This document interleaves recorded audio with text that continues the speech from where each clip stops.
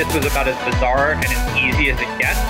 So the number for me was a number that would allow me to never have to work. I feel like we got top. I went from a sale of $500,000 to in debt. $192 million. This is Built to Sell Radio with your host, John Warrillow. Hey, it's John Warrillow. I wanted to record this quick message to let you know that I've got a new book that's now available called The Art of Selling Your Business. And really, it's a distillation of some of the best practices I've heard from some of the smartest entrepreneurs I've interviewed for this show. You know, having done now more than 300 plus interviews for Built to Sell Radio, I've seen that there's this small group of founders who seem to really have incredible exits, ones where they make life-changing money from the sale of their company. And what I've tried to do is really analyze what are the transferable lessons among that small cadre of winning exits. I put those into an action plan, a bit of a just add water recipe card for punching above your weight when it comes to selling your business. The book is called The Art of Selling Your Business. It's available anywhere you buy books. Coming up, you're going to hear from Dr. Kristen Kale, who started 3 companies in the same industry. The first 2 traded at relatively low multiples, 1.5 to 2 times EBITDA. The third one traded at 8 times EBITDA. What was the difference? I'm going to let Kristen tell you her story. Here she is.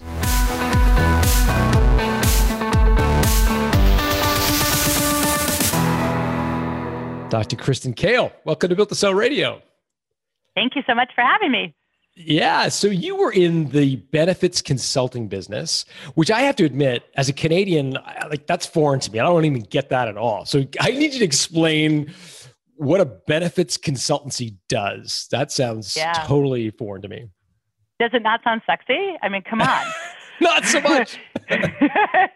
So in our beautiful country of the United States, we have employee benefits that are really offered by their employer, right? And hence, therefore, called employee benefits. So what we do is we go out and help companies really sort of look at their employee benefit plans that they're offering. And it could be things like medical or dental or vision or life insurance or the entire package for employees. And we come out and we do all kinds of fun stuff and look at what they're offering, what their population is, what their demographics of needs are. And we really sort of take a look at now all the new legislation that's been passed and how to mirror those 2 things together in order to help companies with their employee benefit package in order to recruit and retain employees. Okay, so if I own a company and I want to attract employees and keep employees, I got to give them benefits. And there's a whole sea of different options out there. And I'd hire you to come in and help sift through all the options and come up with a kind of something that's cost effective for me as an owner, but also like gives good benefits to my employees and makes it attractive to come work for me. Yeah. Actually, truth be told, I think they do have companies like that in Canada, but I think just the nature of healthcare is a little bit different. Okay. So how did you get paid? Do you get paid by the insurance company or do you get paid by the business? Yeah, you get paid a little bit of both. So the insurance companies have commissions that are built into those premiums. And so a broker goes out to those insurance companies and basically looks at multiple companies and looks at multiple policies and comes in back to the employer and say, okay, here's XYZ company that I'd recommend. And then to some extent, the company would also pay you for either doing some consulting work, which is really sort of how Navigate HCR was born, if you will. It was born during the time of healthcare reform, which was a big sweeping policy that President Obama passed. Gosh, now we're almost 11 years ago.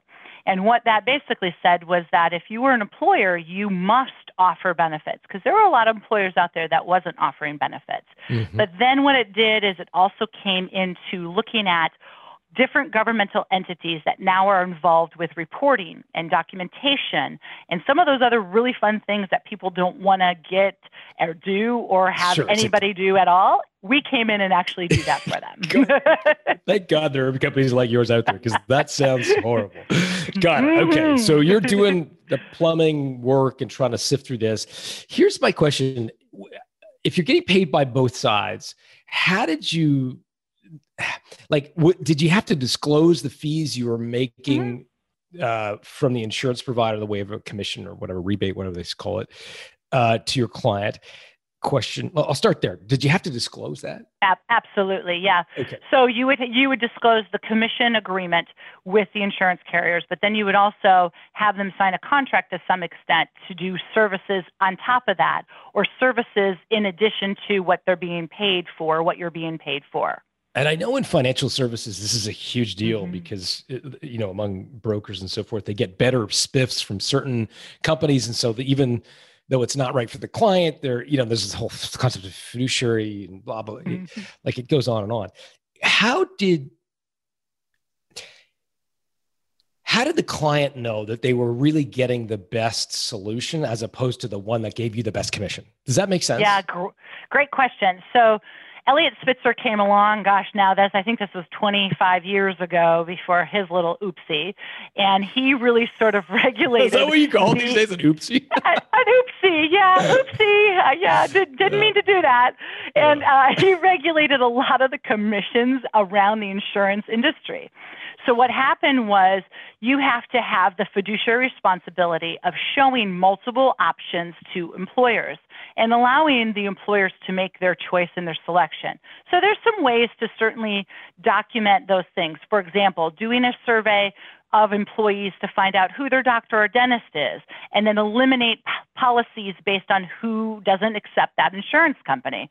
That's a great way to say, okay, we did our fiduciary responsibility, we did a survey, we found out, and we only offered these plans because XYZ employees get access to that. So that's just one example of all of the things that we have to validate in order to help employers with an entire suite of employee benefit packages, and on top of those, all these HR rules that come with it. Okay. There are a ton of employee benefits consultancies. How did you guys differentiate yourself? What was the... So I like to say that I came out of the womb doing employee benefits, which is kind of funny when you think about it. But I actually wrote a 4th grade paper that said, I want to be in insurance, which I don't think anybody wants to be in insurance. That's really weird. Yeah, except Flo from Progressive, right? She loves insurance and she wears her apron everywhere, and she's great and a great insurance ambassador. Did you really, in grade 4, write an insurance? Like your parents must have been involved in insurance. So proud. They're so proud, right? Yeah. It actually is framed in my office. True story. So I did because my father, there's 2 ways you get into insurance, right? The first way is nepotism. That was my dad. My dad was insurance. And the second way was you sort of fall into it. So I was nepotism. I was working around the office and doing all kinds of stuff, and I wanted to help people. So when I looked at what my dad did, I really admired sort of what he did and what area he was in the benefits space. So I got my license right when I turned 18. So most people are out getting their driver's license. I got my insurance license right when I turned 18. And I worked my way through multiple insurance companies that did great training programs and really sort of honed my niche. And my niche was really helping companies that were size 50 to 3,000 and really sort of taking a look at their benefits policy, but then layering on top of it a complexity of all of the compliance regulations that go along with those employee benefits plans. So that was really how I started my niche and ultimately started my 3rd company, which was Navigate HCR. Got it. So that still sounds pretty broad, companies with 50 to 3,000. Was there another overlay on top of that of some other targeting or segmentation? Not really. It is quite broad when we look at it, but we also sort of looked at how many HR staff that they had, because what we find is 50 to 3,000 in the United States. We find 1 or 2 or 3 HR team members that can't necessarily wear all the hats that they're expected to wear inside of HR. I mean, if you think about what HR does, it's multiple hats a day. Sure. It's payroll. It's, all kinds of stuff. Employee benefits is just the tip of the iceberg. So we were looking for companies that had very small HR departments that needed to outsource not only benefits, but all of the compliance complexities that go with it. Got it. And so you got this niche, which is great, but how did you win business against some of the other consultancies out there? Like, what was your point of differentiation? Why did I choose you over, the other half dozen guys or gals in my office? Yeah, that's a great question. So the industry is definitely male dominated. So that's number one. I think it's like less than 1% of females are in the sales side of the insurance industry. So if you look at who you're selling to, 98% of HR is females. And there's less than 1% in the industry. So certainly that helped, right? So the old playing golf and getting benefits on the golf course has sort of changed, right? With the dynamic shift of females entering the workplace and really making these decisions, that has certainly changed. So 98% of HR professionals are women? Are women. Mm-hmm. And did you use the sisterhood vibe to get deals? Like, did you say, come on, girl, like, help me out here? Like, was that part of the shtick?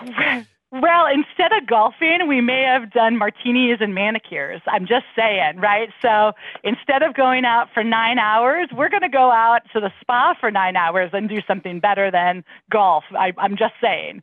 So could there have been some of that was used? Absolutely.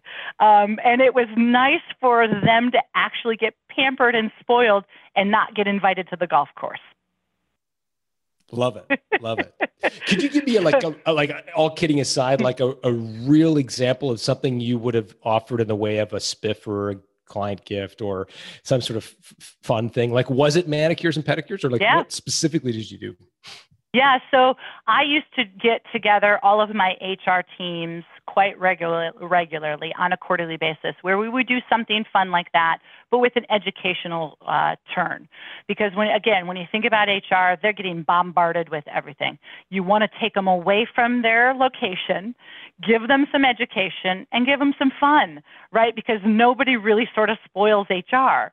So they're always the ones that get the last end of the stick on a variety of things, right? They're always the ones to do terminations. And so they're always the last one people see on the way out the door. And that's not a fun job to be at all when you have to do terminations for multiple businesses or multiple entities. So we would take them away from their location, give them CE credit. So one of the things that I'm a huge proponent of is education. So I went out and I got my doctorate degree, and then I'm an educator for HR. So I give them a CE credit, so that gets them there. But then I do something fun as well. So really sort of adding a fun element. So yes, it was martinis and manicures. And sometimes it was martinis and massages. And sometimes it was a comedy show. And sometimes it was just a variety of things that we could get them excited about learning something in the HR space, but also outside of their element. Love it. So that's a bit of a unique positioning. Like, you're obviously a woman targeting mostly women as customers. How did that influence the people you hired on your team? It's a great question. 98% of my team matches our population of who we serve. So if we're serving 98% of women, 98% of my team is also women. Really? And if we narrow it down to the age category of my customer, I believe that I always want to hire what my customer looks like. So if that is a 45-year-old woman, I am going to be hiring 45-year-old women that look and sound and act just like my customer does. So if I look at my base of 50 to 3,000 employees, the average age of that HR person is between 42 and 48 years old. So the majority of my employees fit that demographic because that's our customer, as well as those are who I end up hiring.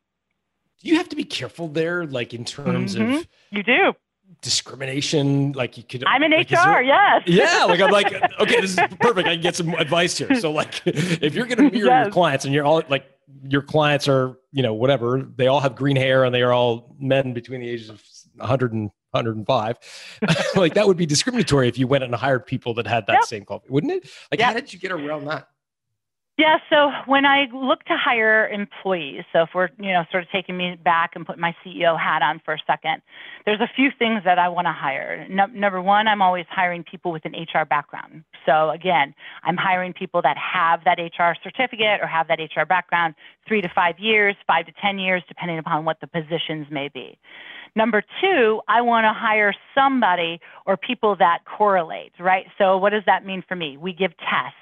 So I'm a big proponent of testing your candidates before they come in. So it can be DISC, it can be strength finders, it can be a communication flow.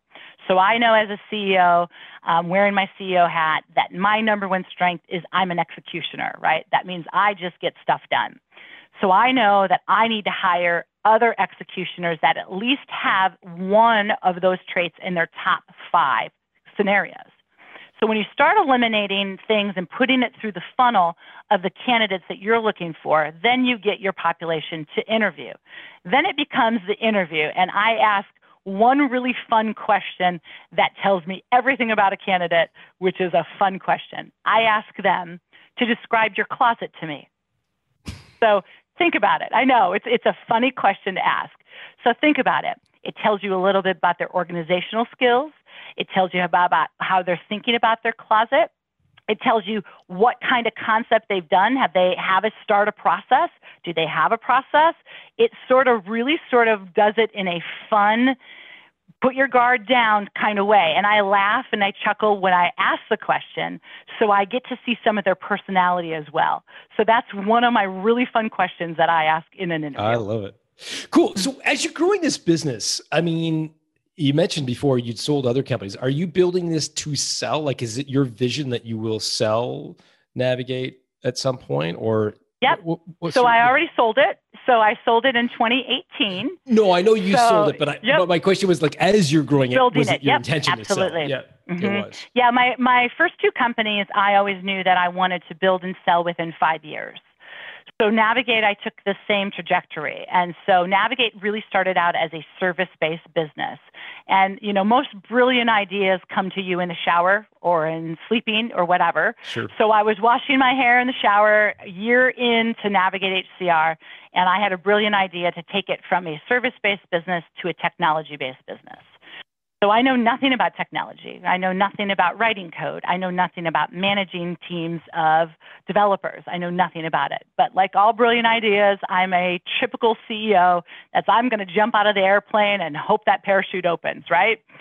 So I decided to change from service to technology and learned all kinds of lessons. I'm sorry? What was driving your desire to have a technology business? The sale and the multiplier of sale. So the other 2 companies were service-based businesses where I ended up receiving about 1.5 to 2 times EBITDA. I knew as a technology company that, yes, I'd have to put blood, sweat, and tears into it, but I also knew I'd get a higher EBITDA. But I also knew that the technology that we were building, nobody else out there had. So I sort of put those 2 things together and said, let's become a technology company. Got it. So your experience was a service company trading kind of 1.5, 2 times profit, pretty modest sort of exit, as it were. Mm-hmm. Whereas a technology company, you thought you could do better. What sort of multiples were you hearing at the time? This is well before selling, that you thought, a technology company could do better than 2 times profit. So what did you think it could do? Well, you hear all the Silicon Valley stories, right? And I think to some extent, those are not necessarily legitimate stories for a variety of reasons, right? I think a lot of it's fake money to some extent, right? Cryptocurrency, if you will. So I was hearing anywhere from 5 to 11 times. EBITDA and so EBITDA. Mm-hmm. Got it. Yep. Okay. Yeah, and so what I chose to do was I chose to hire a firm to help me sort of do an analysis of what could my range become. And so instead of this giant nebulous range that you could even go up to 100% of EBITDA or whatever it was, right? I wanted to narrow it down to really understand what it was going to look like for sale. And what did they tell you? 5 to 8. And so every service company owner, I think, listening to this, has at some point sat down and dreamt about the idea of becoming a technology company for a lot of the same reasons that you are describing: the better multiples, obviously more scalable, more process, less people, blah, blah, blah. What was the most surprising thing for you trying to make the transition from a service-based company to a technology company? Which roadmap to go for technology? So what do I mean by that? Do you hire it? Do you bring it internal? How do you run your technology teams? Because they're run completely different than your service-based team. How do you run your technology teams and which way to go with that. So I've tried it all, right? So how to really sort of narrow down how to start that out and really sort of what platform to put your technology on that's going to be able to grow with you when your software grows, because the next year some of your software that you've put in place is out of date already. So I think really sort of understanding the foundation. Okay, so what did you do in the beginning to develop your technology team and platform? What was your first decision? Well, my first decision was to hire it out, which is definitely what a lot of people choose to do. Outsource it. Outsource it. So bring in a company, let them sort of set up the platform. The advice from that first company was to really write on a code and a platform that most developers don't write on. So it really then became an expense versus sort of where we had to transition from. So I spent a good 8 months out of my time throwing a lot of money at it as well, to really sort of decide, that's not the way to do it. And so I think really sort of understanding where you can get developers, where you need to set your foundation, and really sort of what code you need to write in order to grow your software. What was the code that they wanted you to write the first iteration of the software in? It's a code called Drupal. And what I have found is that Drupal developers are 3 times the cost of a .NET developer.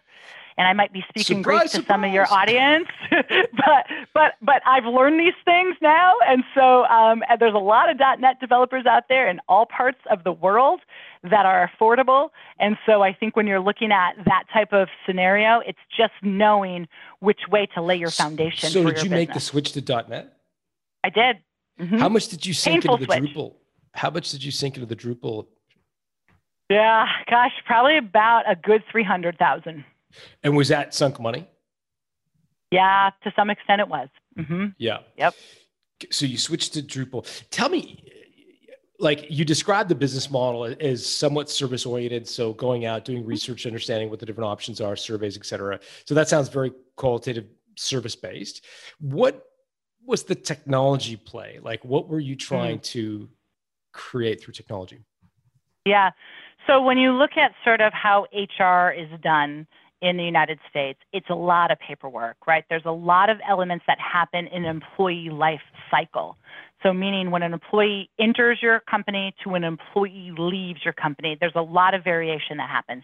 Employee benefits is just one component of what happens, right? So it's, here's what we're offering, you get to choose it every year and away you go, right? So you've got some things that occur there. But what happens during the life cycle is, you know, people get married, people have babies, people go out because they're sick, they get promoted, they have to do certificates. So if you sort of start thinking about that, there's technology that people have to pull different sets of those employee life cycle in, and they have to go various ways to do it. And HR, to some extent, is not necessarily a revenue generator. They're always at the bottom of the list when it comes to any kind of technology or any type of upgrades with regards to how to run their departments. And they're running the entire company with regards to human capital.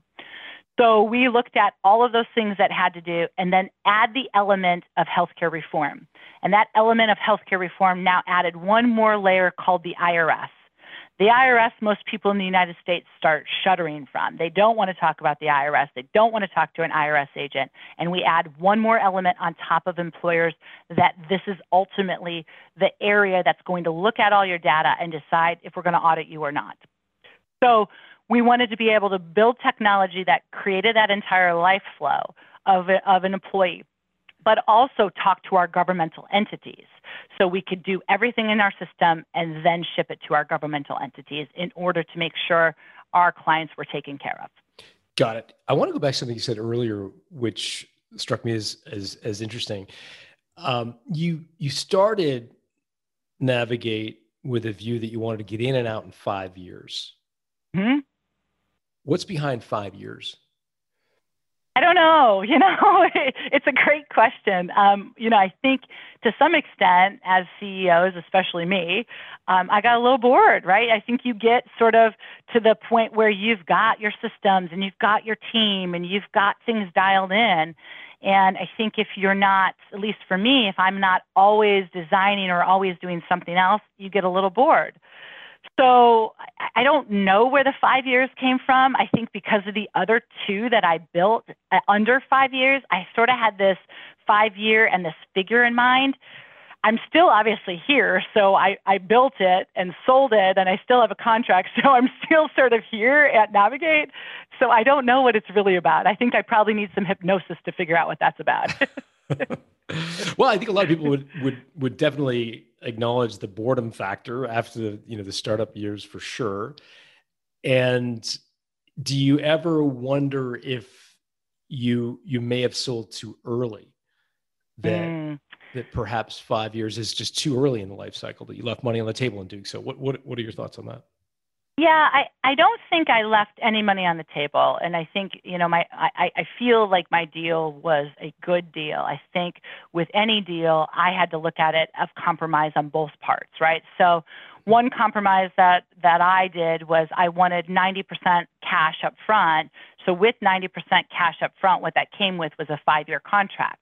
If I wanted less cash up front, it was going to be a shorter contract. So then I've stayed in the business for 5 years. So I'm 2.5 years into a 5-year contract. So I think because that was one of the things that I wanted, I think it became, a good deal because of that 90% cash right up front. Got it. 5-year contract is that's like a whole business for you. Like that's an entire company. Yeah, right. There's an opportunity cost there. Right. And then I think also, you want to have stock options. You still want to see your company grow, right? So it sort of feels, I don't have children, but it sort of feels like to me is I raised them all the way to high school and now I'm going to college, right? So now my child is in college and you want to sort of make sure that you still cross that finish line and you're still delivering for your clients and you're still doing what you said you were going to do and making sure that your team is really sort of in a really good position. So I think, for me, there's some great attachment to the company that I built, blood, sweat, and tears. And, I sold clothes and I sold my car to start my business and bootstrapped it and all that other stuff to do it. So I think when you get to that point, it really sort of becomes, how do I separate from the business at this point? Got it. Let's get into the deal itself. So how big did you get the company in terms of either like revenue or number of employees or some proxy for size before you decided, okay, I want to sell? Yeah. Well, let's see. Since a lot of your audiences are EOs, we could be a YPO preferred company. So we got it to a pretty good point. Let's just say it took us 6 months to hit the $1 million mark, and we grew every year 50% for 5 years. Got it. So I'm totally lost as to what the YPO, what's the YPO? Yeah, your YPO marker is between 13 to 20 million. Got it. I've never heard that before. Interesting. Yeah. Okay. So YPO just moved their marker down to 13 million. Got it. Okay. And by the way, for folks listening, EO stands for Entrepreneurs Organization and YPO stands for Young Presidents Organization. Two great organizations involved in entrepreneurial sort of mentorship forum. I'm butchering it, but you can look them up. Okay. So how many employees did you have? Yeah, so at our highest employees, we had 47 employees all across the United States, as well as we added some all across the globe. So certainly adding in developers or service or wherever it would be. We do have service people as well, and then technology on our technology platform. So 47 was our highest. Right now, we're sitting at about 28 employees. And then the company that bought us, we're sitting in a large company of about 900 employees. Okay. So you reached, more than 40 employees. What triggered you to want to sell? Was there some sort of event that came up? Yeah, there really wasn't an event that happened. Again, I had that 5-year vision, and I started sort of going down the path of feeling like maybe there could be competition to where we're at. Maybe if I got into a purchase agreement that brought different leads, then we could look at different ways to grow based on who I go into as far as a mother organization or a father organization. So I just felt like, based on sort of where we were at, I went down the path of evaluating the business and getting the books cleaned and sort of looking at it at that point. And so, it came along at the right time, at the right price, and I think I just positioned it in that area. Could I have punted it down the road another year or two? Yes. However, I just think that was the right time for us. As you evaluated the business, again, 40 plus employees, what was your sense of a fair valuation at that point on a multiple of EBITDA?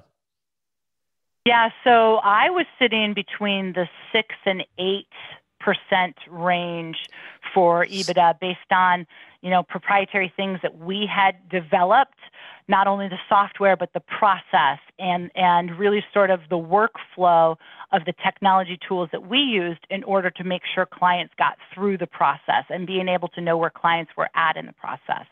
So I think when we went, and I talked to some really smart people, way smarter than me, who really sort of then said, here's how you evaluate it, or here's some things that you can do to get bigger evaluations or better evaluations. So we implemented some of those things as well. What suggestions did they have to get it? So just to be clear, you said your EBITDA margin was sort of 6 to 8%. 6 to 8%.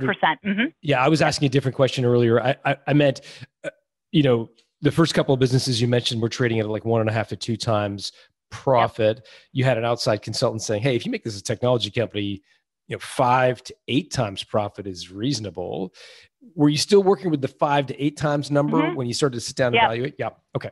Yeah, absolutely. Yeah. And I think that's the right number when it comes down to technology, unless, there's some other circumstance. And again, remember, I bootstrapped it. So I didn't have anybody I needed to pay off. I didn't take any giant loans out. I had a line of credit.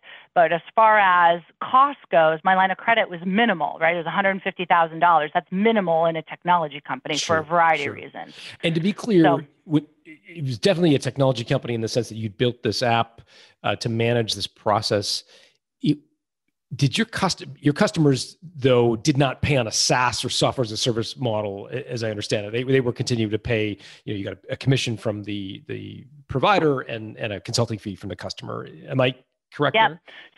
So we have half and half, right? So we have clients that just come to us for all the technology pieces that do pay for SaaS. We also have our SaaS system that's white labeled behind the scenes on a lot of companies' platforms who I can't mention their names, but we're a white label behind. And then we had clients that were also doing the employee benefits for or working with brokers who were doing the employee benefits for. So 3 different areas that a client could come in as a funnel, which when you said it was a broad funnel, yes, it was a broad funnel, but it basically then looked at that business size and really sort of brought people to what they needed and how we could protect their business. And that was sort of how we looked at that approach with clients.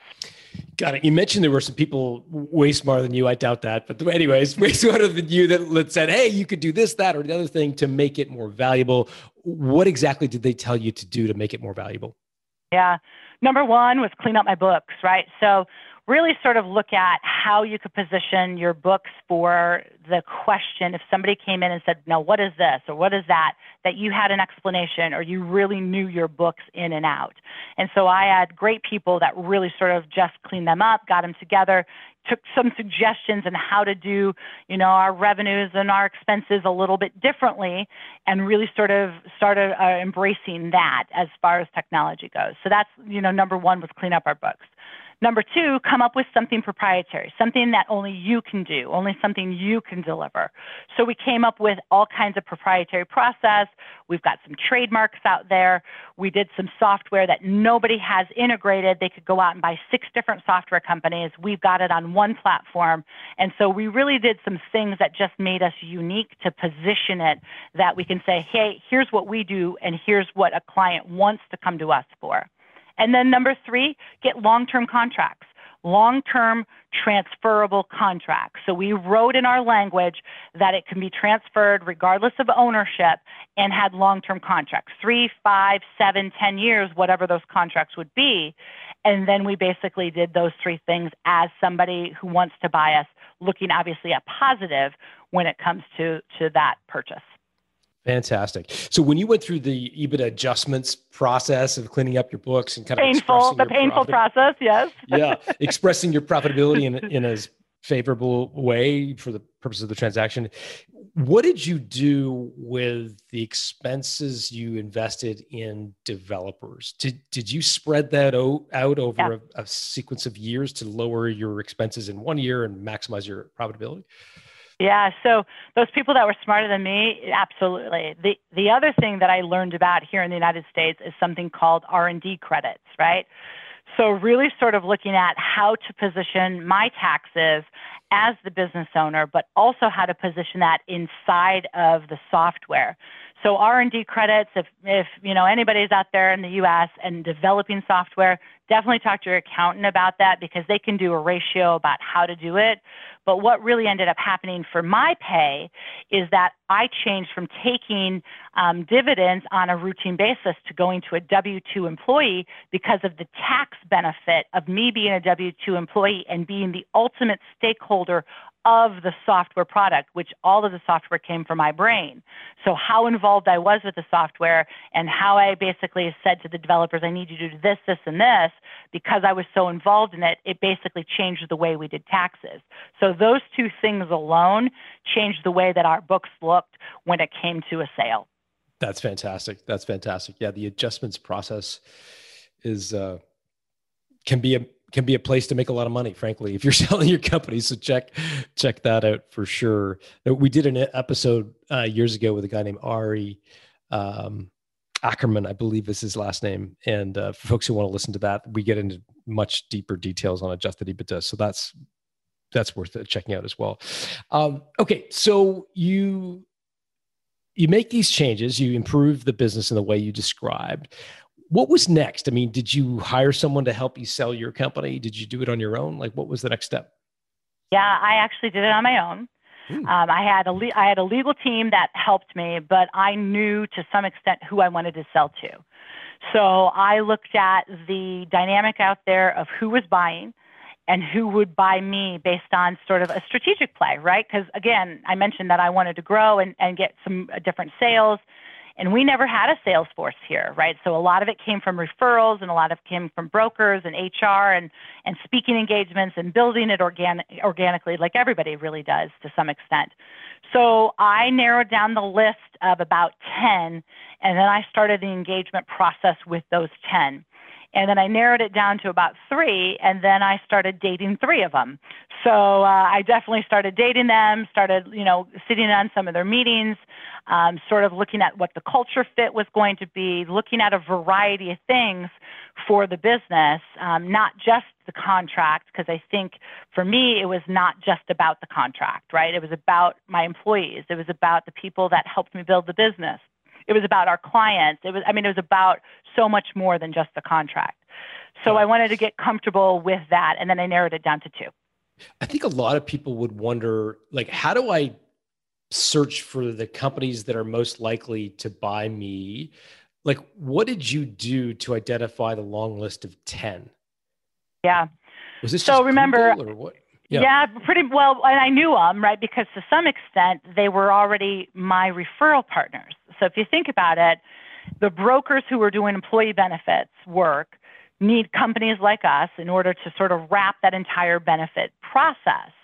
So if I looked at those companies of who they worked for, they were buying companies like me because it made sense. After the sale is done, Navigate HCR would come in and do XYZ for our client, depending upon the size and what was needed. So we wrapped it in a nice little bow for the client. And so I looked at those companies that were already sort of a referral source or companies that would need to have my services inside of their entire companies. And those were the 10 that I ultimately started the conversation with, plus who was buying, right? So there's a lot of companies out there buying.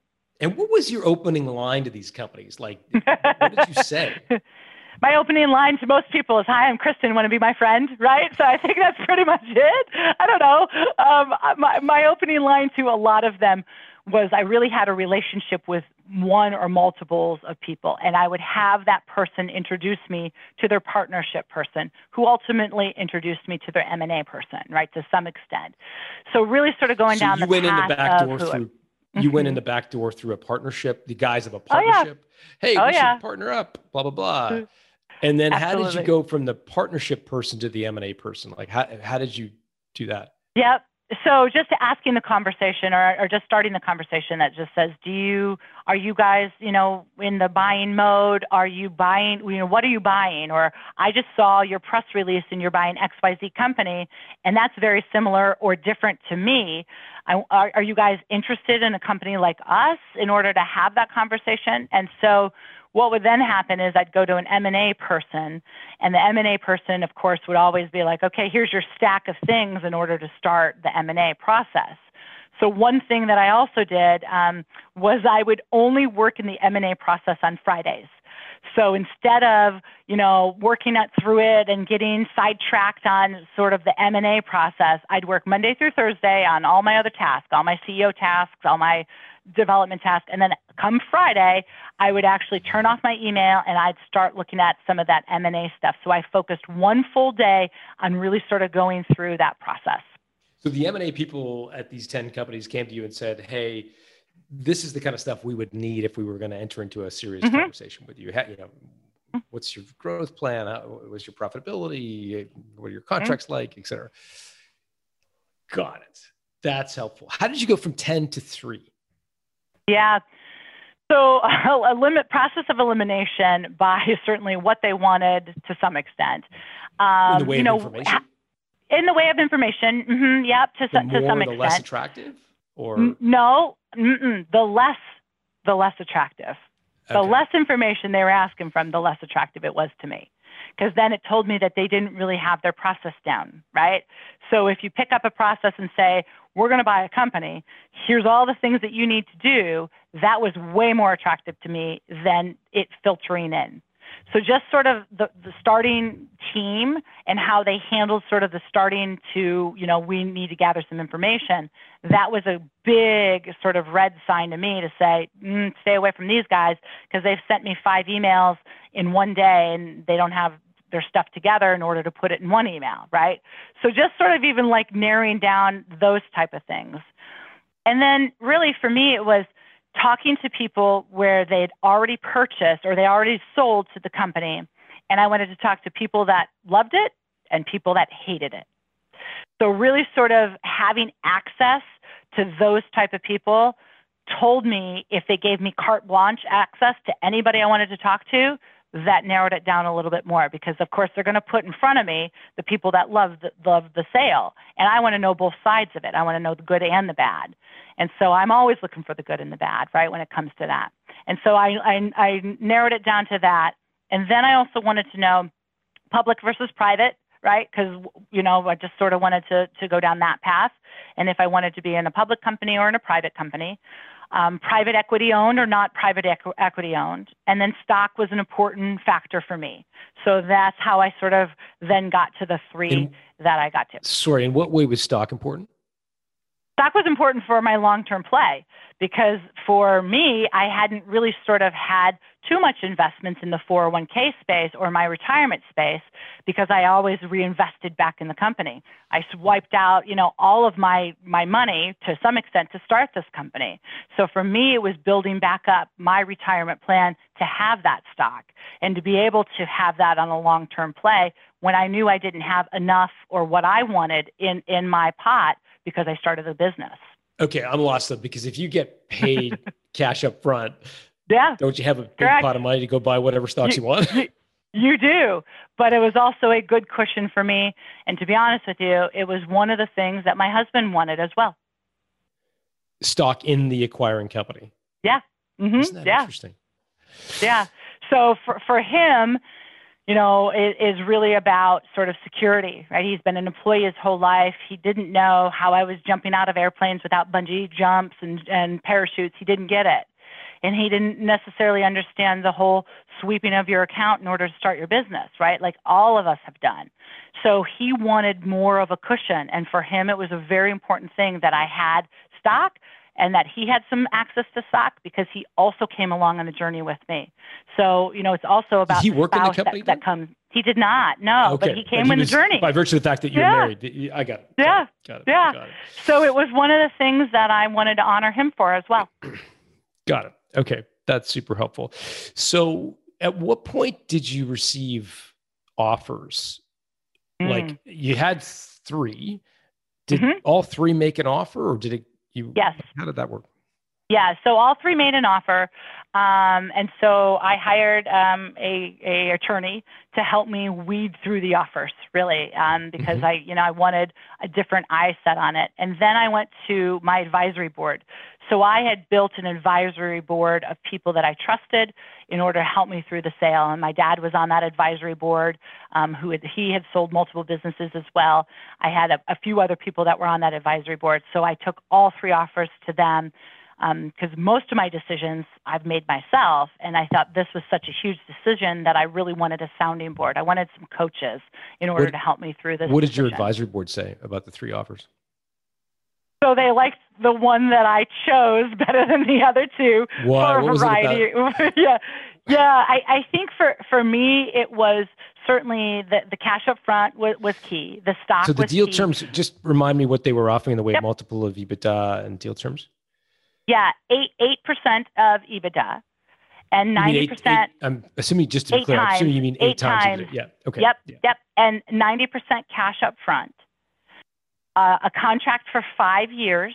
So I had a 5-year contract, and then after my 5-year contract, I have a 2-age 65 contract. So I have a retirement plan built in. Sorry, and then what is stock. it? Slow down for that. Did you say that last part again? 2-age 65. Yeah. To age 65. So I don't know what that means. A contract to working to age 65. So I have a guaranteed job or a guarantee income to age 65. And what are so I got to unpack that. So a 5-year contract. Then it converts to age 65 contract. Okay. So 5-year contract. So that's, are they able to fire you for anything, for any reason over that 5 years? No. So as long as you show up for work and don't do something heinous, i.e. being able to correct. Fired for cause. Correct. No embezzlement or any of that kind of stuff. Right. Yes, correct. They are obliged to pay you for 5 correct. straight years. Correct. Got it. That's helpful. And then the 90% up front, what was the other 10%? Is that tied to performance or what was that? So 10% came in stock value. So that was where we equated the stock value. And then the 2 to age 65 is once I hit my 5-year contract, obviously I'm not 65. I mean, I'm young, but I'm not age 65 yet. So what it does is it gives you a contract that if you wanted to leave or retire, you would give them a year notice in order to then say, I'm, pulling out of my contract at age 62 or age 61 or age 59 or whatever age it is that you wanted to retire. So having that was also something long-term because I am very young. So having that was also sort of a little bit of a security blanket as well. This sounds great. I got to set me up a benefits consulting company. This is great stuff. All right. It is great. So, it's a great company that bought me. Yeah, it sounds like it. Okay, so let's talk about the other 2 offers. So the one you liked was 8 times EBITDA, 90% of a 5-year contract. What were the other 2 offers like? Yeah, pretty similar. The kicker was really sort of around my contract and my staying in the business, right? So it was really around they could terminate you at any time. They weren't going to give me a to age 65 contract. There wasn't going to be sort of that type of guarantee if I wanted it. Again, I may execute it, I may not. It just depends on sort of what it looked like. But the age that I was selling, I felt like I needed to have some kind of guarantee of I just built this business and they're not going to boot me out the door either. So with some kind of non-compete, right? So I think when I looked at it, it was really sort of the best of both worlds that gave me the cash flow that I wanted on a routine basis with some kickers of sales, which I also wanted, but it also gave me some security, which also helped my husband. Okay, so the 5-year contract, was that a salary plus performance incentives? Like how did they structure that? Yep. Because that could be a big part of your overall compensation. Yep. So salary plus performance bonuses for sales. So it's a quarterly bonus for 5 years. Got it. And you are 2.5 years into that? 2.5 years into it. Yep. And what's that been like for you? A couple of years. Been great. Yeah. Yeah. I mean, certainly it has been, the positive side is certainly everything I spoke about. It's also been great for my employees to be under a larger company, have some of those protections of the company, have some progression, right? We've got some training and some things in place that as a smaller business, maybe we weren't able to offer. So having some of that vision for sure. I did it, remember, as a strategic sale. So being able to have more salespeople. And the company that bought us has bought 40, now we're up to 52 other firms.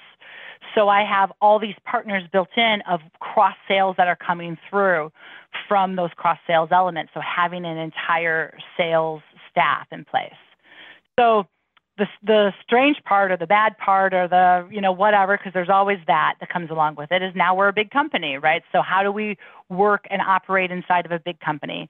That certainly was with some challenges, of course, right? We always did it this way. Now we have to go through these 3 people in order to get that kind of permission, those type of things that come with it.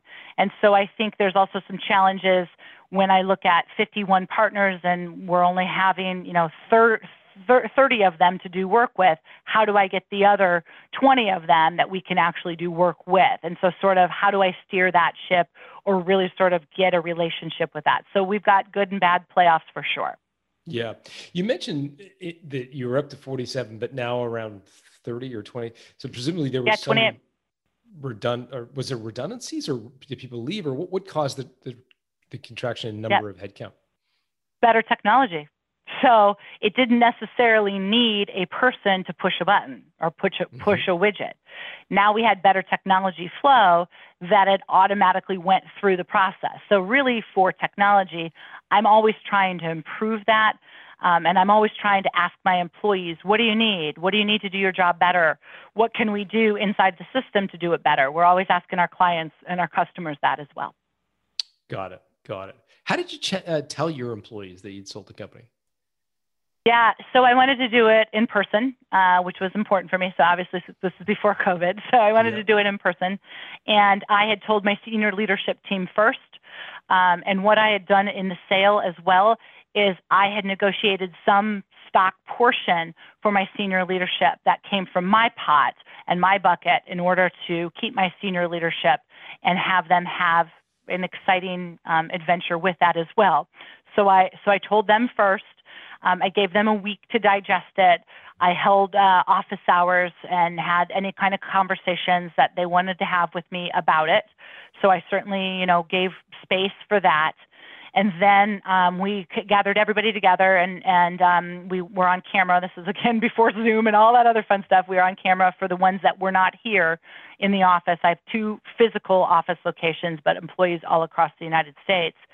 And then we had the conversation about why we sold, what we were doing, who the company was. We had a company representative there as well to talk about how excited they were to bring us into the fold.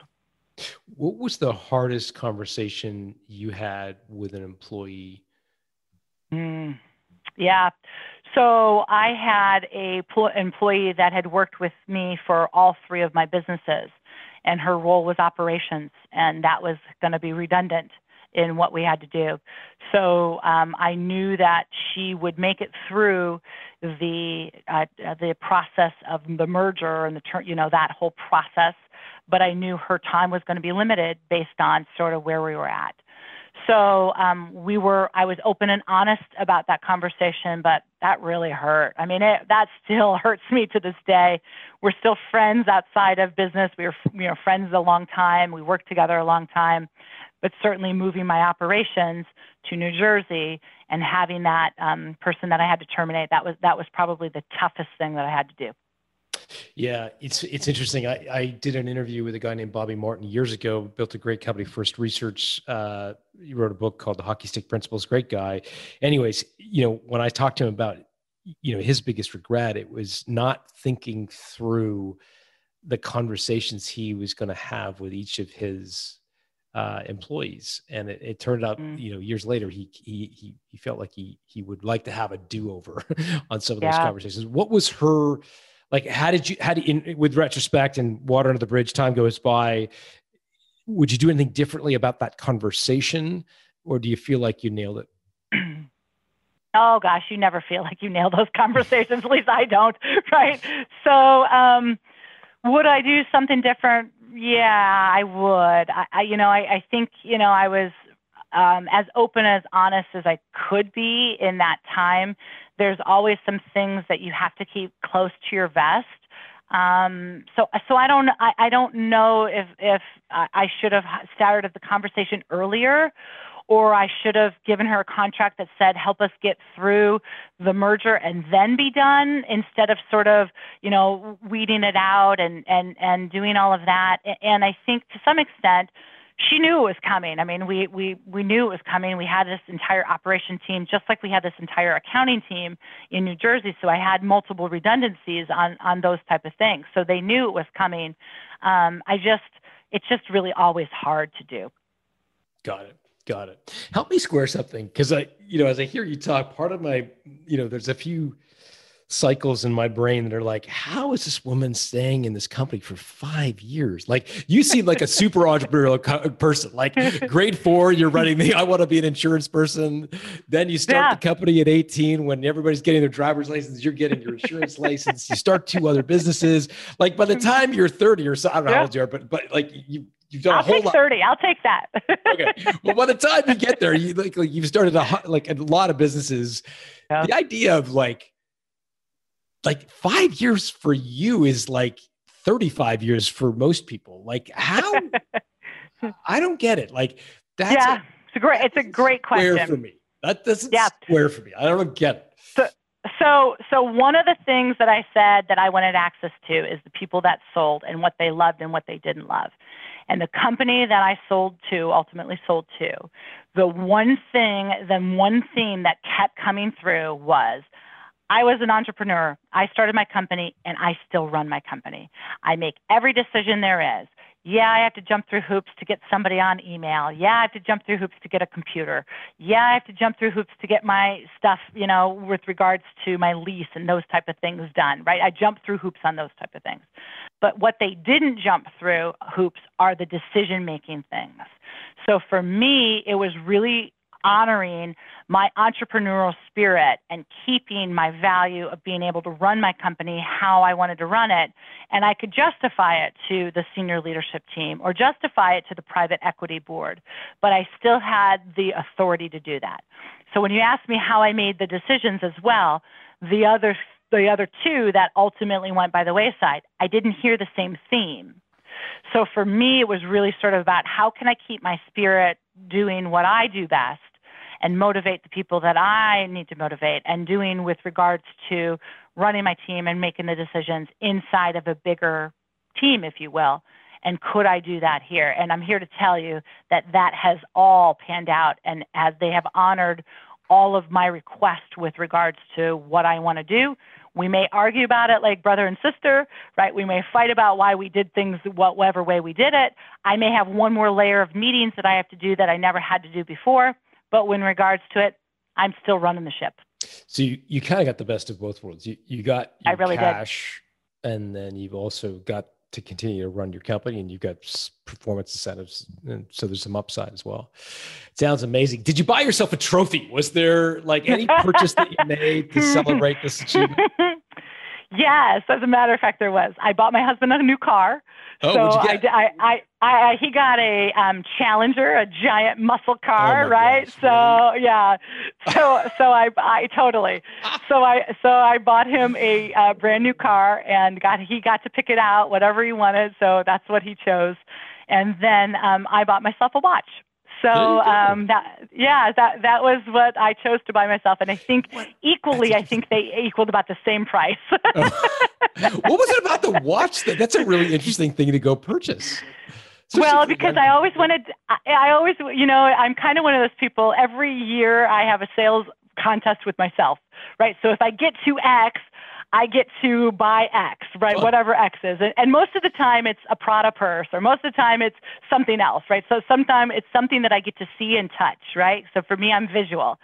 So for me, it was important to have a watch that I could actually look down and say, wow, my blood, sweat, and tears were worth it. That Saturday and Sundays when I worked 8 days a week and 100+ hours and all those other things, and I didn't sleep or slept in my office, or all the things that I did, it was worth it.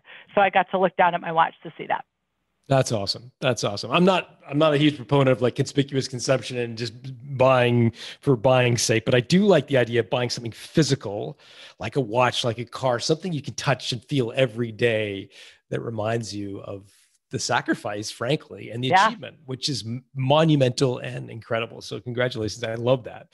I love the fact you can look down at your wrist every day and remind yourself of that. Before I let you go, just tell me a little bit about Notivation. The book, why you wrote it, where you can get it, that kind of stuff. Yeah, great. So I'm a award-winning author and a best-selling author. What's interesting about what you just said about the hockey stick, he and I actually just put our books into an award-winning thing in Canada, and he won the gold and I won the silver. So we tie that together. So that's interesting about that. So that's I looked to see who won in front of me, and it was him. Yep, and exactly right. So anyway, Notivation. It's Notivation with a capital N-O instead of motivation. It's how to use the power of no to make your first $1 million. So it's really truly my story about how I really started all three of my businesses that were over $1 million businesses, all three of them, some early on, some earlier than others, but in their trajectory, they were all $1 million businesses. And all the people or all the entities or all the things that told me no along the way, and the exercises or the tasks that I did in order to turn their no into a yes in my mind. I love it. I love it. So the book is called Notivation. Yep. With an Notivation. We'll put a link to that in the show notes at builttosell.com. Perfect. It's Amazon. It's on Amazon, and I read the book actually, so it's my voice. Oh, fun! So there's an Audible version. So there's an Audible version, and then I certainly know that it's on Amazon, and it's spelled my name, Dr. Kristen Kale, and Notivation. I'd love you to read it. That's awesome. Okay, well, we'll put that in the show notes. Dr. K, it was super fun to have you on. Thank you for doing this. Thank you so much. Hey, if you like today's episode, you're going to love my new book, The Art of Selling Your Business. The book was inspired by the cohort of my guests over the years who have been able to negotiate an exit far better than the benchmark in their industry, sometimes 2 or 3 times more than I would have expected. I was curious to understand the tactics and strategies of these entrepreneurs and what they do differently from average performers. The result is a playbook for punching above your weight when it comes to selling your business. To learn more, go to builttosell.com/selling, where we put together a collection of gifts for listeners who order the book. Just go to builttosell.com/selling. Built to Sell Radio is produced by Haley Parkhill. Our audio and video engineer is Dennis Labataglia. If you like what you've just heard, subscribe to get a new episode delivered to your inbox each week. Just go to builttosell.com.